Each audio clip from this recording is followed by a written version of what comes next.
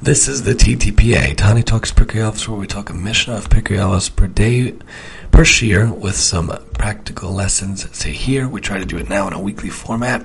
That's how it is. We are looking at Chapter 2, Paragraph 9, Parak Bet, Mishnah Tet. Chamisha Temlidim Hayolol Rabbi Yochanan ben Zakkai Elohin Rabbi Elazar ben Horkinus Rabbi Yeshua ben Chananya Rabbi Yossi Cohen Rabbi Shimon ben Hasana Rabbi Elazar ben Arach Hu Hayamona Shvacham Rabbi Elazar ben Horkinus Bor Sud Sheinam Avetipa Rabbi Yeshua ben Chananya Ashra Yoladatom Rabbi Yossi Cohen Chasid Rabbi Shimon ben Hasana Yerechit Rabbi Elazar ben Rach Kamayna Meskaber Hu Haya Omrim Yuhu Kol Chach Me'asol Bekaf Mozayim Eliezer ben Horkinus Bekaf Shnia Machriyas Kulam Avashol Omrim Mishnuam Yuhu Kol Chach Me'asol Bekaf Mozayim Eliezer ben Horkinus If Afi Mahem Eliezer ben Rach Bekaf Shnia Machriya Es Kulam. So Rabbi Yochanan ben Zakkai had 5 special students. They were Rabbi Elazar ben Horkinus, Rabbi Yeshua ben Chananya, Rabbi Yossi Cohen, Rabbi Shimon ben Hasana, Rabbi Elazar ben Arach. He used to list their praiseworthy qualities, saying that Rabbi Elazar ben Horkinus is like a cement tank that doesn't lose a drop of water because he doesn't forget anything he learns. Rabbi Yeshua ben Chananya, fortunate is his mother who gave birth to such a son.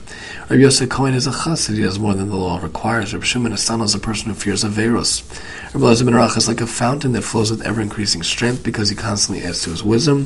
Rabbi Yochanan would often say, if all the knowledge of Bnei Yisrael Chachamim would be on one side of a scale, and the knowledge of Rabbi Elazar ben Horkinus would be on the other side, his knowledge would outweigh all of theirs, for he had an exceptional memory.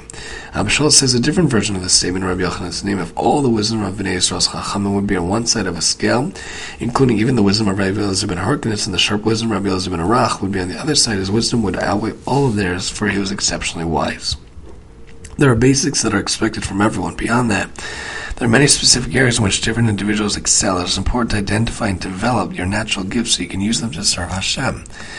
Abishal was a student of Rabbi Akiva. Very little is known about his life except that he worked in a burial society. The Gemara says that he was very tall, so tall that Rabbi Tarfon, who was also tall, only reached his shoulders.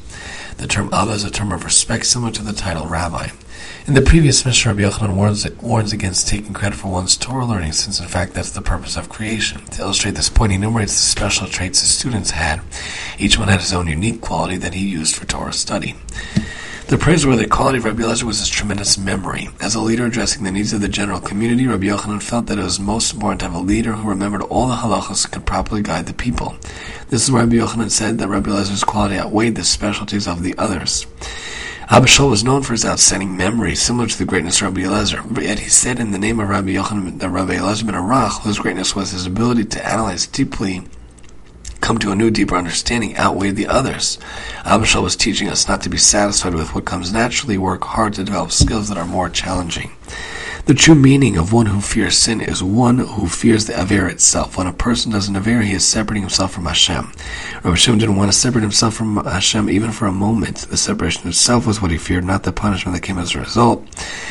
People stay far from things that might lead to danger out of fear they will be hurt. So must our fear be of Avera, so real and so strong that it keeps us far away from things that might not necessarily be forbidden, but that have the potential to lead to sin as well. When arriving in a city, Rav Nachman of Chernobyl would check the shochet's knife before eating meat.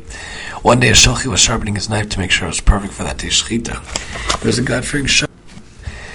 So he was making sure that it was perfect for that day's shechita. He was a God-fearing shochet who understood very well the slightest nick or imperfection of the shechita knife would render the animal non-kosher, so he carefully sharpened and checked his knife every day. Just as he finished, Rav Nachman walked in and requested to inspect the knife.